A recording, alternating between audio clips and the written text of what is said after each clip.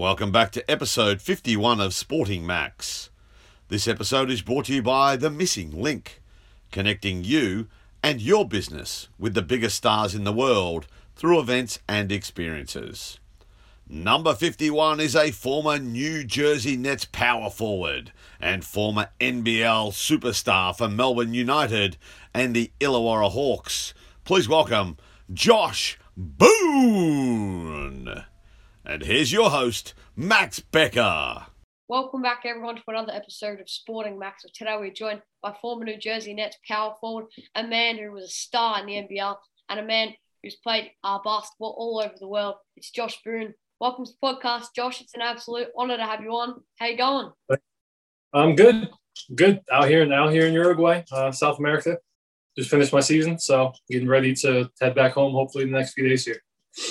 Thanks, Josh, for coming on. Can you take me through your childhood and growing up? My childhood and growing up.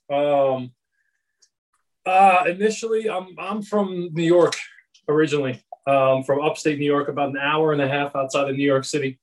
I lived there with my family until I was 12, and then my mom got a job down in Baltimore in Maryland, so we moved down to Maryland. And that's where I did middle school and high school. Played a lot of sports growing up. Started out with soccer, or football, as everyone else in the world calls it. Then went to basketball from there. Played some baseball, played football. Football was actually my main sport growing up, up until like kind of high schoolish time frame. Football was probably my best sport. And then in high school, my basketball coach basically told me that I'm not playing football anymore. So my football career abruptly ended there. And that's American football, by the way. Lived with my mother, her sister, and my two cousins for the most part when I was growing up. Only male in an all-female household, not the easiest thing to do. You get blamed for everything, basically. That was pretty much it. And so what kind of player were you throughout your high school years? What kind of player was I? Yeah, what kind of player? In high school, honestly, up until, the funny thing that people would never guess is that up until 11th grade, I was actually a small forward. I was a wing. I played the three because, I was taller, but I was one of these people that I just kind of kept growing when everybody else stopped. Most of my friends stopped growing around junior year, whereas I put on 2 inches, or I guess that'd be 5-6 centimeters, something like that, every year in between high school years. So I went in at 6'2" and I left at 6'8". But up until 11th grade, from the time I was probably 11 or 12 until my junior year of high school, I was a 3. So I was a slasher. I was a guy that my teammates used to always make fun of me because I would drive into the lane, jump up in the air, throw 3 different fakes, and then dump it off to one of the big guys. That was kind of my thing, and that was, I'm a relatively good passer for a big man at this point, and I think a lot of that comes from playing the wing when I was younger. Go ahead. You started 37 out of 38 games, at the start of your college career at UConn as a freshman. How did you find your first year getting used to and settling into that college system? It was tough. It was really tough. I had actually done an extra year of high school. So in the States, we have what's called a postgraduate program, and a lot of preparatory schools offer it, where they'll allow a high school player that has done 4 years of high school to go and do a 5th year of high school. A lot of guys will do it to get their grades better so that they can make the grade standards for college. Whereas me, I did it because most of the higher level basketball schools had told me that they wanted to redshirt me, which means I could practice with a team, but I wasn't going to be playing until the following year. So they said either you can redshirt and come here, or you can do a year of prep instead. So I ended up doing a year of prep. So that prepared me a little bit better. But it was tough, man. It's the transition from from high school to college, especially at the level that I was playing, is not easy. There were times where I was very disappointed in myself, especially early on, in the preseason, because I wasn't really practicing overly well. And even though I didn't really have a lot of, I didn't really have much pressure on me because I came in with a couple of really big name players. Yeah. It was still pressure that I put on myself. So I was pretty upset the first couple of months probably. But once I kind of got into the flow and got used to the game, it started to become a bit easier for me. And I had some really good older guys as well that helped me along. I had one of the best mentors I could have possibly asked for, and a guy named Emeka Okafor.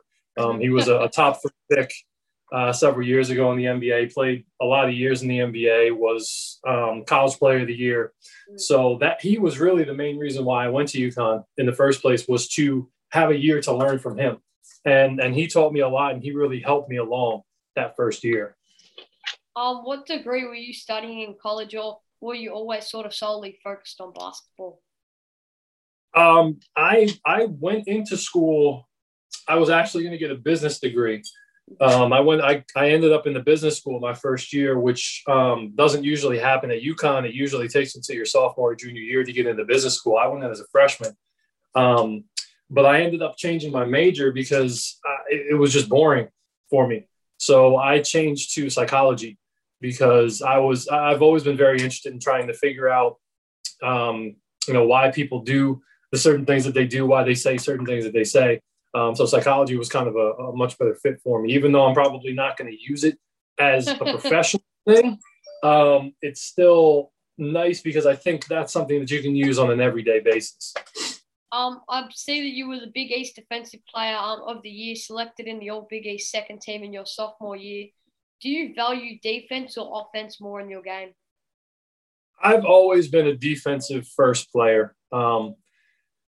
Even growing up, blocking shots was one of my favorite things to do, and it continued into college. I happened to play for a team that led the country in block shots. I think either 4 or 5 years in a row, we led the entire country in block shots because we always had 2 or 3 guys on our team that were great shot blockers.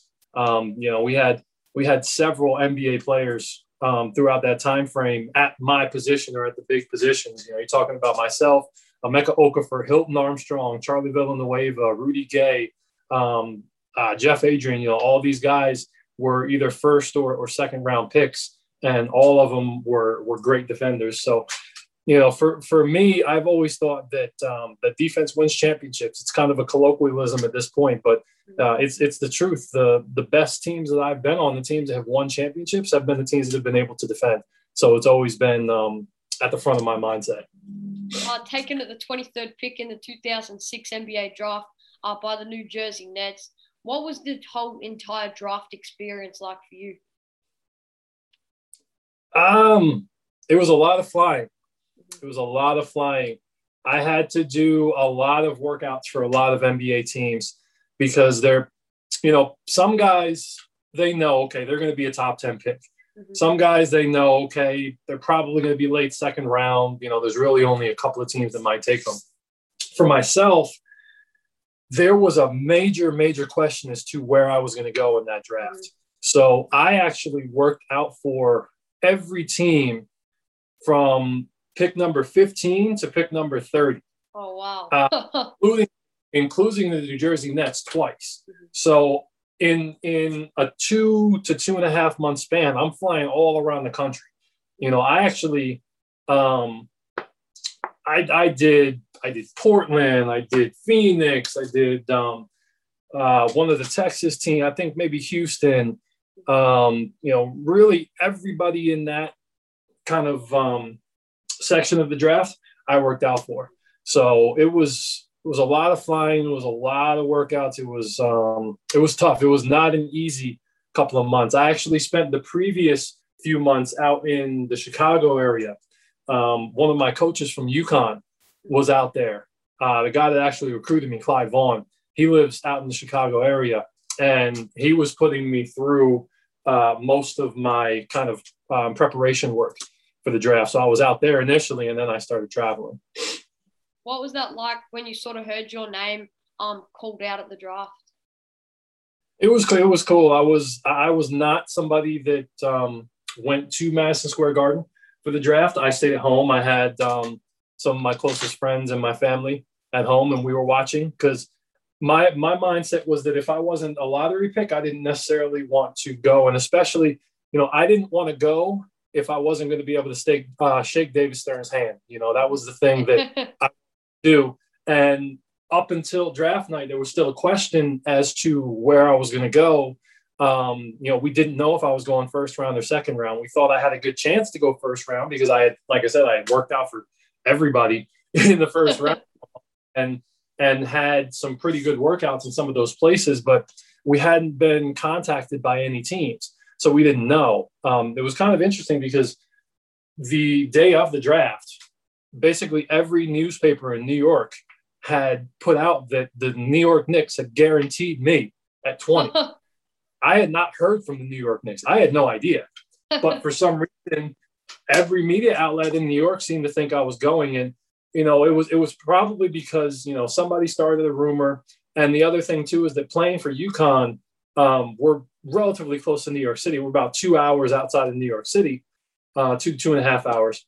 So a lot of the New York would cover UConn. So everybody in New York already knew who I was. So I guess it was just that kind of familiarity as well, coupled with maybe just somebody throwing some nonsense out there. The Knicks had never talked to me, so it wasn't going to happen. But it was kind of funny because, as I said, that was in every media outlet. So when the New York Knicks announced their pick at 20 and it was Ronaldo Balkman, you could hear everybody in the crowd was almost confused more than anything because I think everybody thought that I was going to the Knicks at that point. Exactly. At the 2006 Summer League, you ranked first in the league in boards at 9 a game and second in blocks at 1.67 a game, I believe. Can you expand on this Summer League through your eyes? Yeah, I think the best stat that isn't in there too is that a guy named Marcin Gortat dunked on me pretty good. I don't get dunked on very much, but Gortat he had a very good career. He played for the Wizards. He played for the Magic. I think he had gotten drafted by the Magic and was playing for him. He's a Polish guy, and he caught me pretty good one game. But yeah, summer league was cool. We went down to Orlando. It was like a 4-day or so training camp, I think. And then we started the games, and I think it was, 5-6 games, something like that. It's a little bit different format now. Back then it was more of a round robin kind of style, whereas now they actually turned it into a playoff type thing where they have a winner at the end.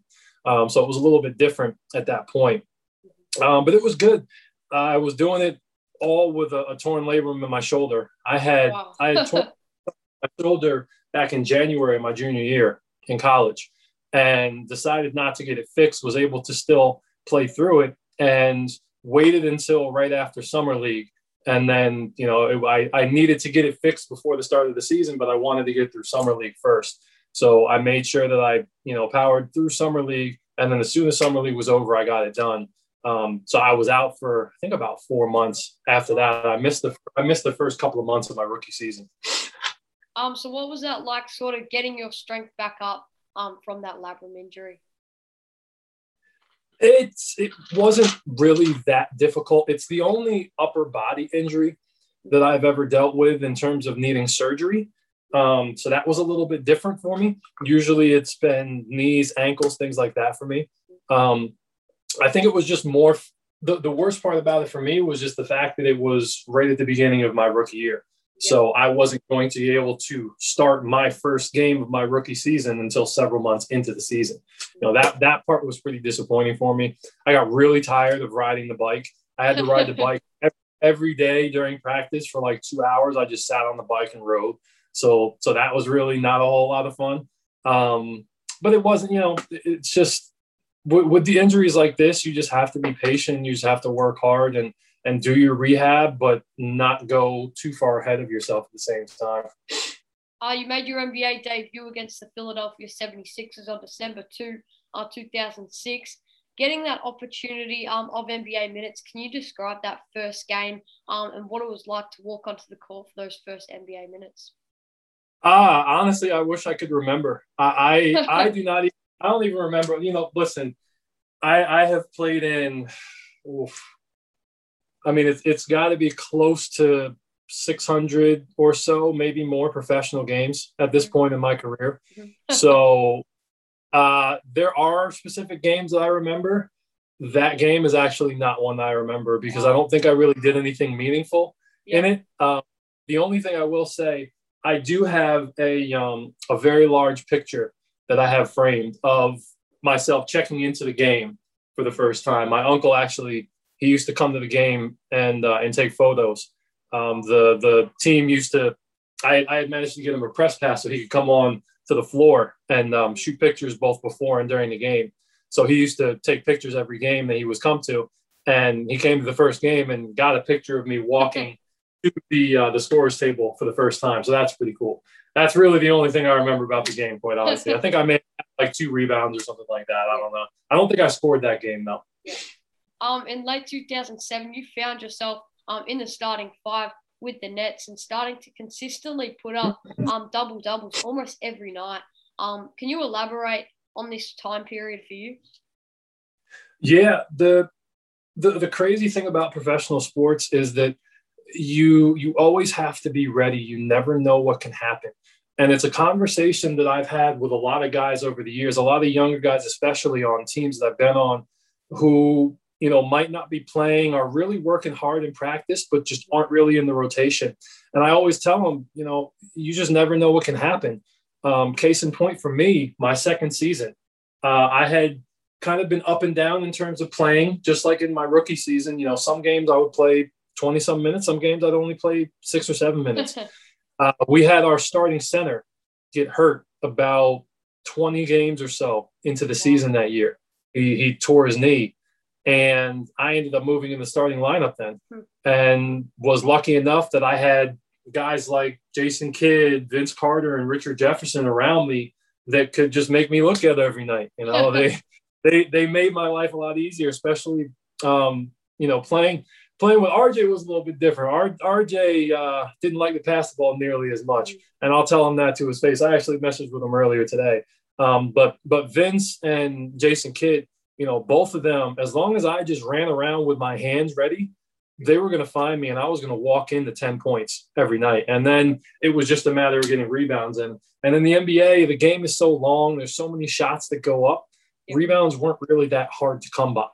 So, you know, if I was on the court, I was going to get 6, 7, 8 rebounds, you know, depending on the but it was fun. It was a lot of fun. I actually, that season, later on in the season, our starting 4-man ended up becoming a guy named Sean Williams, who I had played against in Boston when he was at Boston College. He had gotten drafted a year after me. And so he was a rookie. I was a second-year guy. So we had 2 really young guys playing at the 4 and 5. So it was interesting to have that contrast between the big 3 that we had, who were, you know, veterans of 11, 12, 13 years, and, you know, some of the best that have ever played the game. And then you just had these 2 young guys thrown in with them that were just running around, you know, like chickens with their head cut off. What was it like to play with guys like you mentioned, Jason Kidd, Richard Jefferson, and the great Vince Carter? Yeah, it was definitely a great experience. I still maintain to this day that Jason Kidd lost me a lot of money by getting traded, and I've told him that too. But he's absolutely the best point guard I've ever played with. You know, hands down. He's an NBA Hall of Famer, and he is just a guy that no matter where you are on the court, if you're open, he's going to find you, and he's going to find you at the perfect time every time. Vince is the greatest athlete that I have ever seen in person. I've never seen somebody that is just so physically gifted, that is just absolutely great at any sport, anything like involving physicality, he's good at. You know, we used to play, we would play a softball game at the beginning of every year. We would do coaches and staff versus players. And inevitably Vince would hit a home run during that game. You know, we would do bowling or something, and Vince would go out and bowl a 260. Like, you know, he was just so naturally gifted. It was amazing. Some of the things that I saw him do in practice were just ridiculous. And it was kind of funny though, because he would do like a 360 layup or something like that and just make it look super easy. And I would make fun of him for that. But then there would be times where a lot of times, like I over the years, I got very good at just catching and finishing. So there would be times where I would catch a pass that somebody would throw, not even look at the basket, but I just knew where it was. So I would be able to finish it. And he used to always make fun of me for that. He's like, man, you talk to me about all these 360s and stuff. Like, you don't even look at the basket when you shoot half the time. So it was kind of a running joke back and forth between us. But yeah, it was an experience that I'll never forget for sure, to get to play with those guys. Post NBA, I believe you signed with him. Correct me if I'm wrong here. And if I'm saying it wrong, Zhejiang Golden Bulls of China. How did this opportunity present itself? Yeah, those Chinese words like that are really hard to pronounce. I didn't for a while when I was there.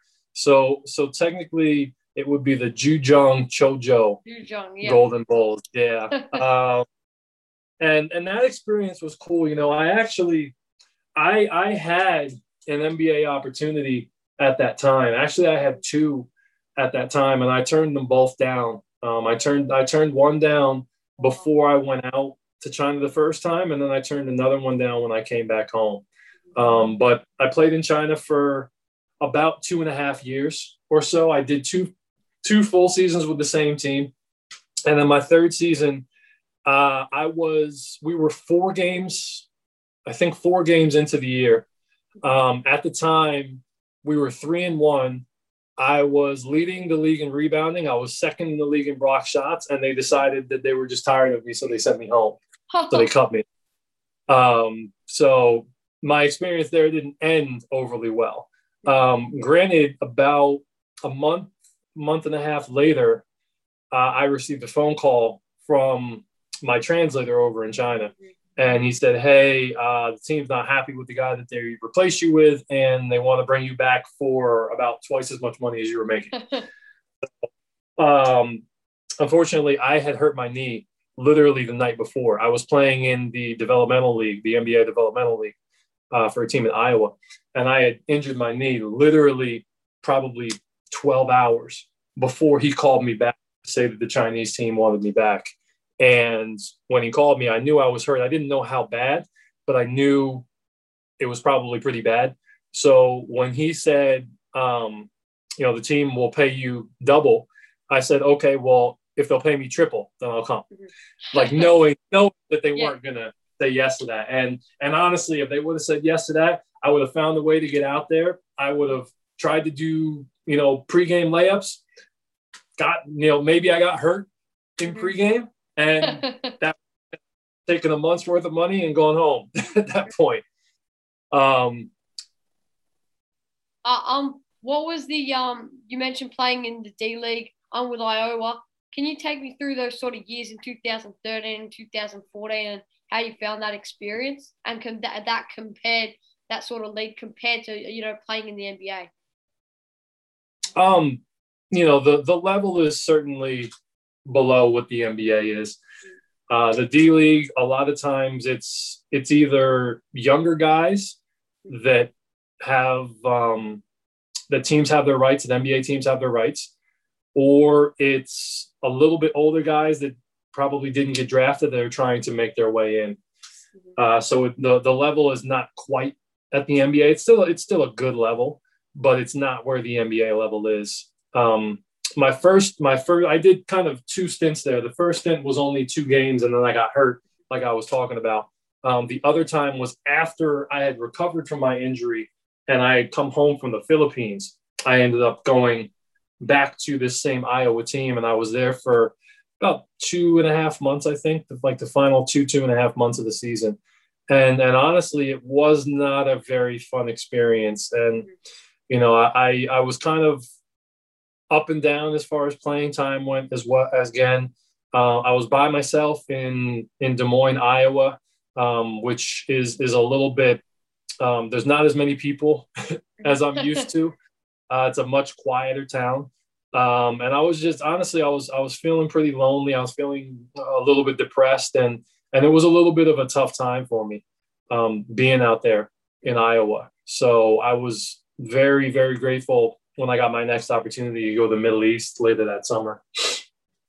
That opportunity in the Middle East with Manama of the Bahraini Premier League, you helped them to win a championship actually. So what was that whole championship experience like for you compared to other I guess championships that you've sort of experienced over your career? Yeah, we won 3 championships out there that year. Actually, we had a really good year. My coach was a guy that I knew. He was, when I was playing for the Nets one season, he was the head coach of the Charlotte Bobcats at the time. His name's Sam Vincent. He also was with me over in China for one season as well. My second season in China, my other American teammate was J.R. Smith. And Sam was brought over to kind of help out with JR, kind of keep him focused and everything. So I got to know Sam then. Sam had called me that summer and was like, hey, I know you're coming off of an injury right now. I'm going to be coaching this team in Bahrain. I need an import. Do you want to come? So he really gave me the opportunity, and this kind of restarted my career. I was at a point after that D-League stint where I just didn't know what I was going to do. I didn't know where I was. I didn't really perform that well. Like I played okay in the D-League, but I wasn't great, and was probably questioning myself a little bit. And the opportunity with Manama really kind of kickstarted me back into gear, and it really kind of started what I would call my second career in playing this sport. And, my teammates were great. Playing for Sam was great. We won a lot of games. I think we only lost like 2 or 3 games the whole time I was there. We ended up going to a tournament, a big date every year at the end of the season. They'll have a tournament called the GCC, which is a tournament that brings together the best teams from the Gulf Coast region.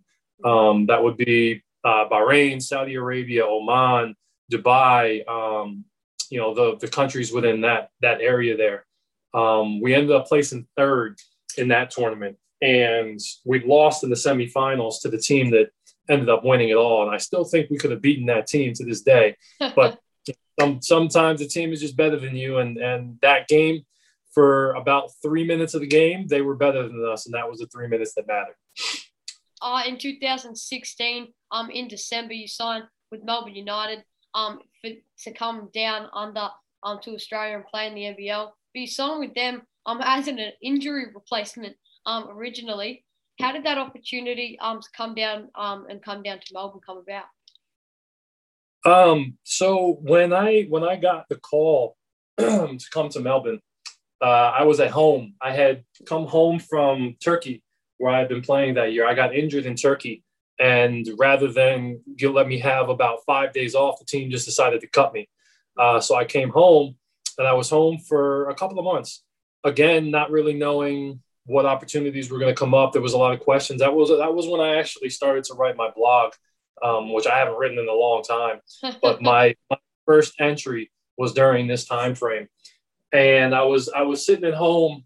I was at my cousin's house, and we were about to sit down for dinner. It was a couple of days before Christmas, and I got a phone call from my agent, and he said, "Look, are you sitting down?" And I said, "Yeah, I'm sitting down. What's going on?" And he said, there's a team in Australia.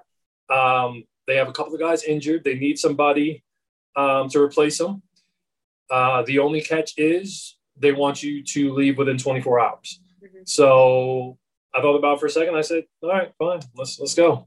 So got on the plane, had the worst trip I've ever had trying to get out there. It took me about 50 hours to get out to Australia. Wow. The first time. I won't even get into that story here. That's a story for another day. But finally got out there. The bag that had all of my basketball gear in it was not there when I got there. Oh, so no. It actually arrived the morning of the game. So I finally and everything the day of the game. And, the rest is history. I played that first game with United. Actually, so there was a very high chance that I wasn't going to be able to finish the season with Melbourne, because when I think it may have been it was either Devin Williams or DA when one of them actually came back from their injury, we had too many imports, and we had too many players above the salary cap level. So it was originally going to have to be me that was going to have to be sent home just based on league rules and salary numbers and everything. Yep. Ramon Moore got hurt, I think less than a week before that deadline, and ended up having a season-ending injury. And him getting hurt and having to leave the team was the only reason why I was able to finish out that season. Because when he left, that put the salary numbers to the point where I could stay. So if it wasn't for him getting hurt, I would have actually had to leave within that next week or so. For the next season, 2017-18 season, you re-signed with United, with guys like Chris Golding, Casper Ware, Casey Prather, and Coach Dean Vickerman. Can you take me through the start of that championship winning season for you guys? Yeah, I had actually, so after I left Melbourne, the first season, the season that we were just discussing, I went to Hong Kong and played the last few months of a season in Hong Kong and won a championship there. So going back to Melbourne, coming off the championship, and I wanted another one. We knew going into that season with Melbourne, we knew we had a very good chance to win it. We knew that the team that we had the season before, if we had been able to have that team for a full year, we would have had a really good chance of winning that last year. So we were all very confident, very happy. Obviously, we had switched coaches and brought in Vico, and Vico is great, man. Vico is one of my favorite coaches that I have ever played for. I have a lot of respect for the guy. He has done immense things in the NBL. He's won multiple championships with multiple teams. He has shown that he is of the highest level, not only in that league, but around the world as well. And, you couple that with the talent that we had on that team, the three imports we had on that team, obviously everybody knew who we were. We had Anderson, who is a multi-year NBA player coming off the bench, we were loaded. We were loaded.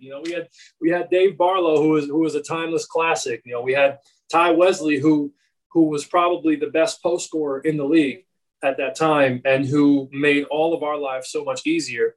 And then, obviously we had CG43, but that's just not much.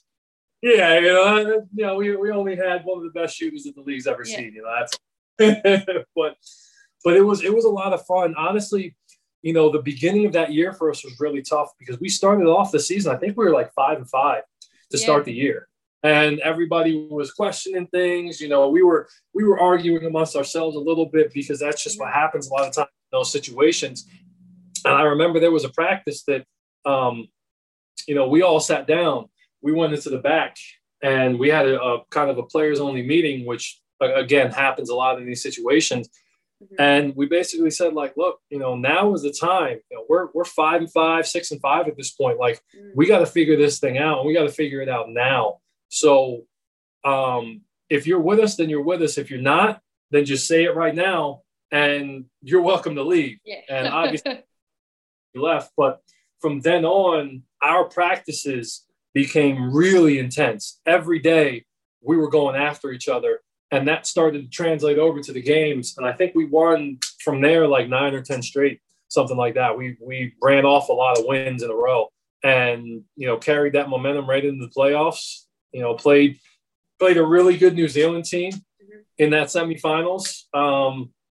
Casper obviously had the massive game in game one to get us through that. I think he had 33 in that first game.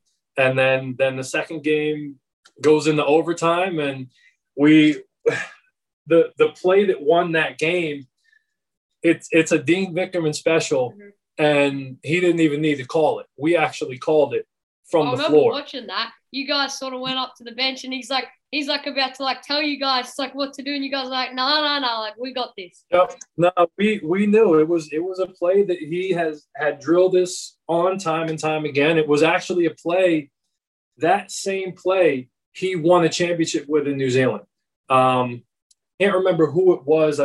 Maybe it was a Kenny Abekwe or someone who hit a shot to win it, but they had won it with that exact same play. So we knew as soon as as soon as the ball was going out of bounds, I don't remember who it was. It may have been Ty Wesley who said it initially. I think it was him, and we all knew gate switch.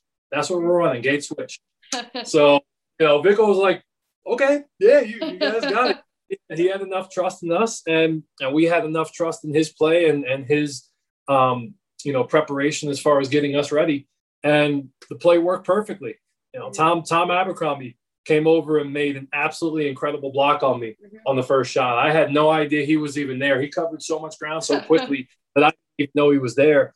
And I just got lucky that he just happened to block it right against the backboard, and it just kind of fell right into my hands for the second shot. And I had enough time to get up the shot. I actually wasn't even sure that I had beaten the clock until, so when you watch the video, everybody else on the team starts going crazy as soon as I made the shot. I know that the shot counted. So when I shot it and came down, I actually had to turn around and look for a referee to see if they were, waving it off or if they said it was down. So once I saw a referee, that was when I started to actually react a little bit. But before that, I honestly didn't know. That after the shot, I wasn't sure if it counted or not. Now that championship series that year against the Adelaide 36ers, you guys won that championship in Game 5 in Melbourne. What was the Game 5 experience like for you? And can you open up on when you were presented with that championship ring and the team was presented with the trophy? So when you get to deciding games in playoff series, and especially in championship playoff series, anything can happen. For most of the games up until then, usually the home team will have a bit of an advantage. Game 5s or Game 7s, depending on how many games are in the series, everything goes out the window. So you just never know. We knew we had the upper hand. We knew that we hadn't lost in Melbourne all playoffs long, and we were determined that we were going to go out there and we were going to win that game. We had worked too hard. We had come from too far to not finish the year the way that we knew it needed to be finished. So our guys, we went out there and we performed and really got it done. And to get that championship at the end was a very, very special experience for me. I've won a fair amount of championships in my career. That one probably meant the most to me out of any of them. So I really, really will always treasure that experience. Unfortunately, I ended up with a migraine right after the game and was not to celebrate with my teammates directly after. But aside from that, it was a great experience, and it really was. In the 2018-19 NBL season, United lost the championship series to the Perth Wildcats. How did you find that sort of experience of when you just won a championship the year before, to sort of the devastation and emotions that followed the year after when you just came so close but couldn't get it done? Yeah, it's disappointing. It's very disappointing, and especially when we lost at home. We lost that final game at home, and that was one thing that I did not myself and everyone else, we went into that game thinking there is no way we're losing at home. Like, we're going back to Perth for a Game 5, no matter what happens. And they just outplayed us. They were just, as I said, there are some nights where a team is just better than you. And that was a night where they were just better. I could say that maybe it was a lack of focus on that game because we thought for sure there's no way we're going to lose at home, but ultimately they just beat us. And it's one of these situations where you have to just kind of tip your hat to them and say, hey, you guys, you played a great game. You earned this championship. It was really, really tough to sit there in Melbourne Arena and watch them, get the trophy presentation. But they earned it, and you can't take that away from them. Trevor coached a great game, and those guys all played great. You made the move to Illawarra to the Hawks ahead of the 2019-20 NBL season. How did that opportunity sort of arise for you? During the summer, or really spring and summer, we had heard from a couple of different teams throughout the league. Illawarra was the first team to come to the table with a legitimate solid offer to me. And I was still talking to one or two other teams, maybe a week or two after they had presented me with the offer, but we couldn't get anything firm at that point from anywhere else. So I just decided that, it was time to do that. At the time, I was actually dating a girl in Sydney as well. So she was, over the moon ecstatic when I signed there. But yeah, it was really just they were the first ones, and I liked the idea of going to a really young team that needed some veteran leadership, and I always liked the idea of that challenge, and I viewed that as kind of my next challenge. I was like, okay, I've played with a team for a couple of years now that were all vets. They all knew the game. We had won championships together, and now it was my turn to try and lead some younger guys and to kind of help them kind of impose some of my knowledge on them as well. Playing with LaMelo Ball at Illawarra, who's now in the NBA, and hopefully he gets Rookie of the Year.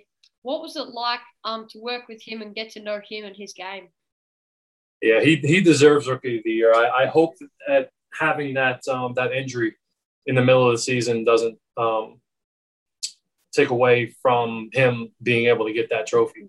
But LaMelo's a good kid, man. He coming in, I think he got a bit of a bad rap because, his family situation, his father's very, very outspoken. Yeah. And I think, people viewed him as something that he's not necessarily. He's at the end of the day, he was just an 18-year-old kid, so 17 when he got to our league, but an 18-year-old kid that just wanted to play basketball and enjoy his life. And I can only imagine how difficult it would be to be somebody like him. When I was growing up, we didn't have all this social media. We didn't have Instagram and Twitter and things like this. So I can't even imagine what it's like to be 16 years old and have millions and millions of people already know who you are. Like, that is a very foreign concept to me. So the fact that he's been able to deal with that for as long as he's dealt with it and still keep a decent head on his shoulders, not get too full of himself, I think that speaks volumes for the character of him and of his family as well. I think his parents have obviously done a great job of raising him if he's been able to accomplish this as well. And not only that, he's a very, very good basketball player. I had a lot of talks with NBA teams this past summer who, wanted to know what was LaMelo like, what is his game like, things like that. And every one of them, I told them the same thing. I said, LaMelo has the highest ceiling, meaning he could be as good as anybody. Like, he had the highest ceiling of anyone that I have ever played with. There's no one I've ever played with that had more potential than LaMelo Ball. And it is all going to come down to the situation that he has around him and the people he has around him, but B, how good he wants to be. Because he's one of these guys that can literally be as good as he wants to be. It's just a matter of how much work he wants to put in. I see you've played for your home country, the USA. What does it mean to you to represent your country? Oh, that was great, man. That was an opportunity that just absolutely came out of nowhere. Random messaged me one day back in January and said, hey, the USA team has a FIBA qualifying window coming up in February. I spoke to the guy that puts the team together, and he mentioned your name and said that he's going to bring your name to the group that, will formally put the team together, and there's a chance we might get on it. And a lot of times with these things, they don't happen. There's a lot of times where they'll get talked about, and it seems like it's a very positive thing, but then it just doesn't actually come to fruition. So, obviously I'm a bit skeptical. I'm like, okay, that'd be great if it's great, but I don't want to get too excited about it. And then he called me back about 2 weeks later and was like, yeah, they want you on the team. So I hadn't actually put a USA jersey on since I was in high school. When I was at my preparatory school, I played for a USA team that went over to France, and we played some games over there. I also was supposed to play for a USA team. I was supposed to play for, I think, the 19 and under team. It was either the 18 and under or 19 and under team when I was in college.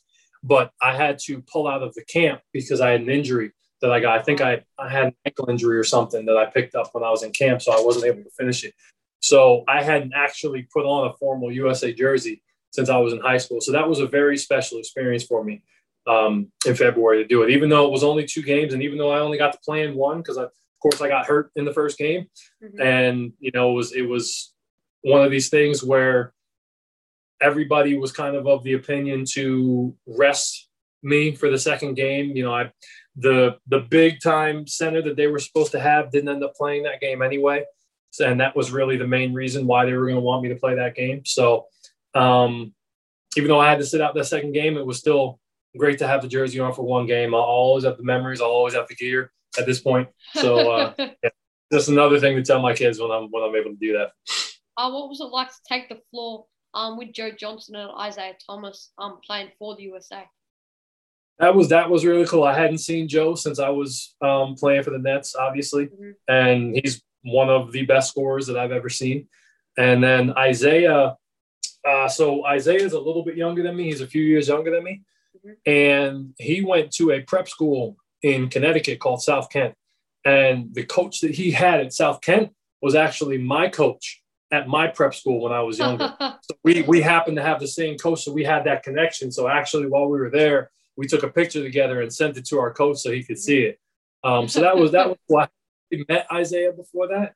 But he's a solid guy, man, and I'm really happy to see that he's made his way back into the NBA as well. I think he's definitely earned it, and he's definitely more than good enough to be in that league. Where have you been playing basketball at the moment?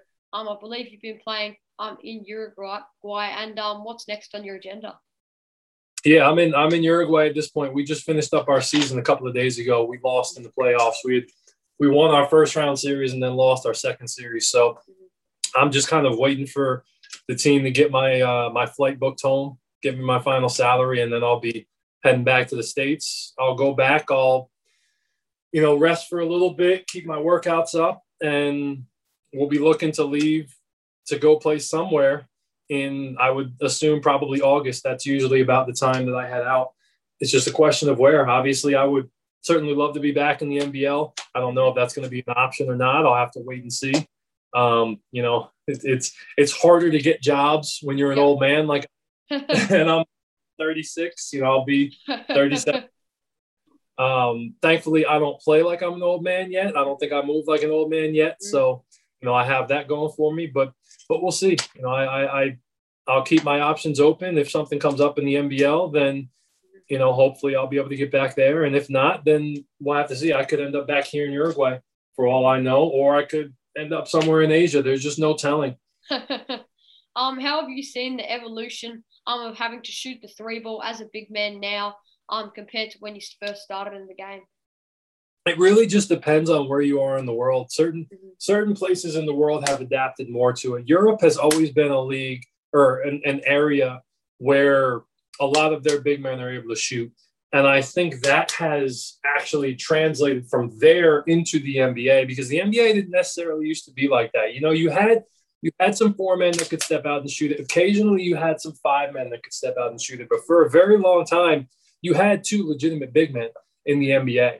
But I think the Euro influence has really affected the NBA game. And now you see that almost every big man could shoot. Some of the 5 still aren't necessarily shooters, but, all of the 4 men, with very few exceptions, can really shoot the ball.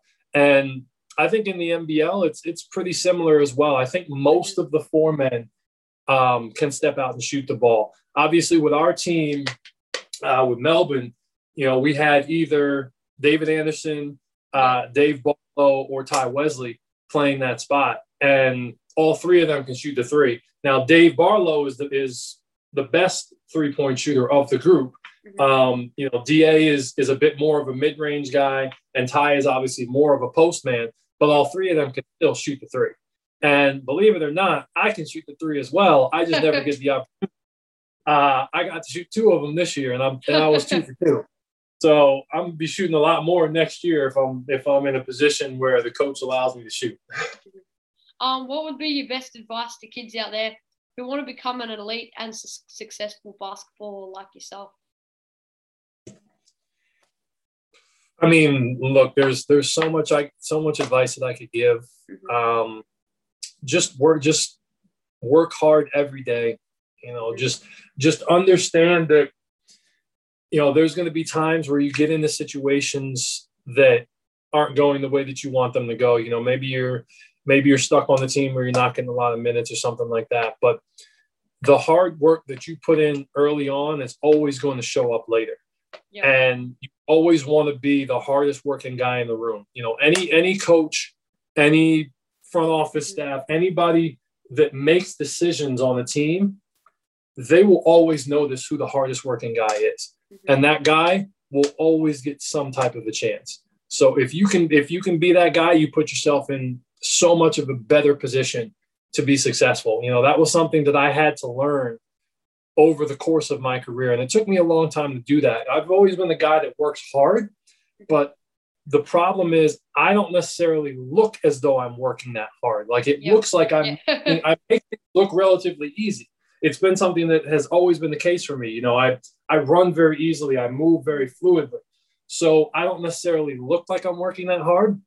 And I remember I had a talk with our team president in the Nets, and it came up that some people thought that I might be a little bit lazy.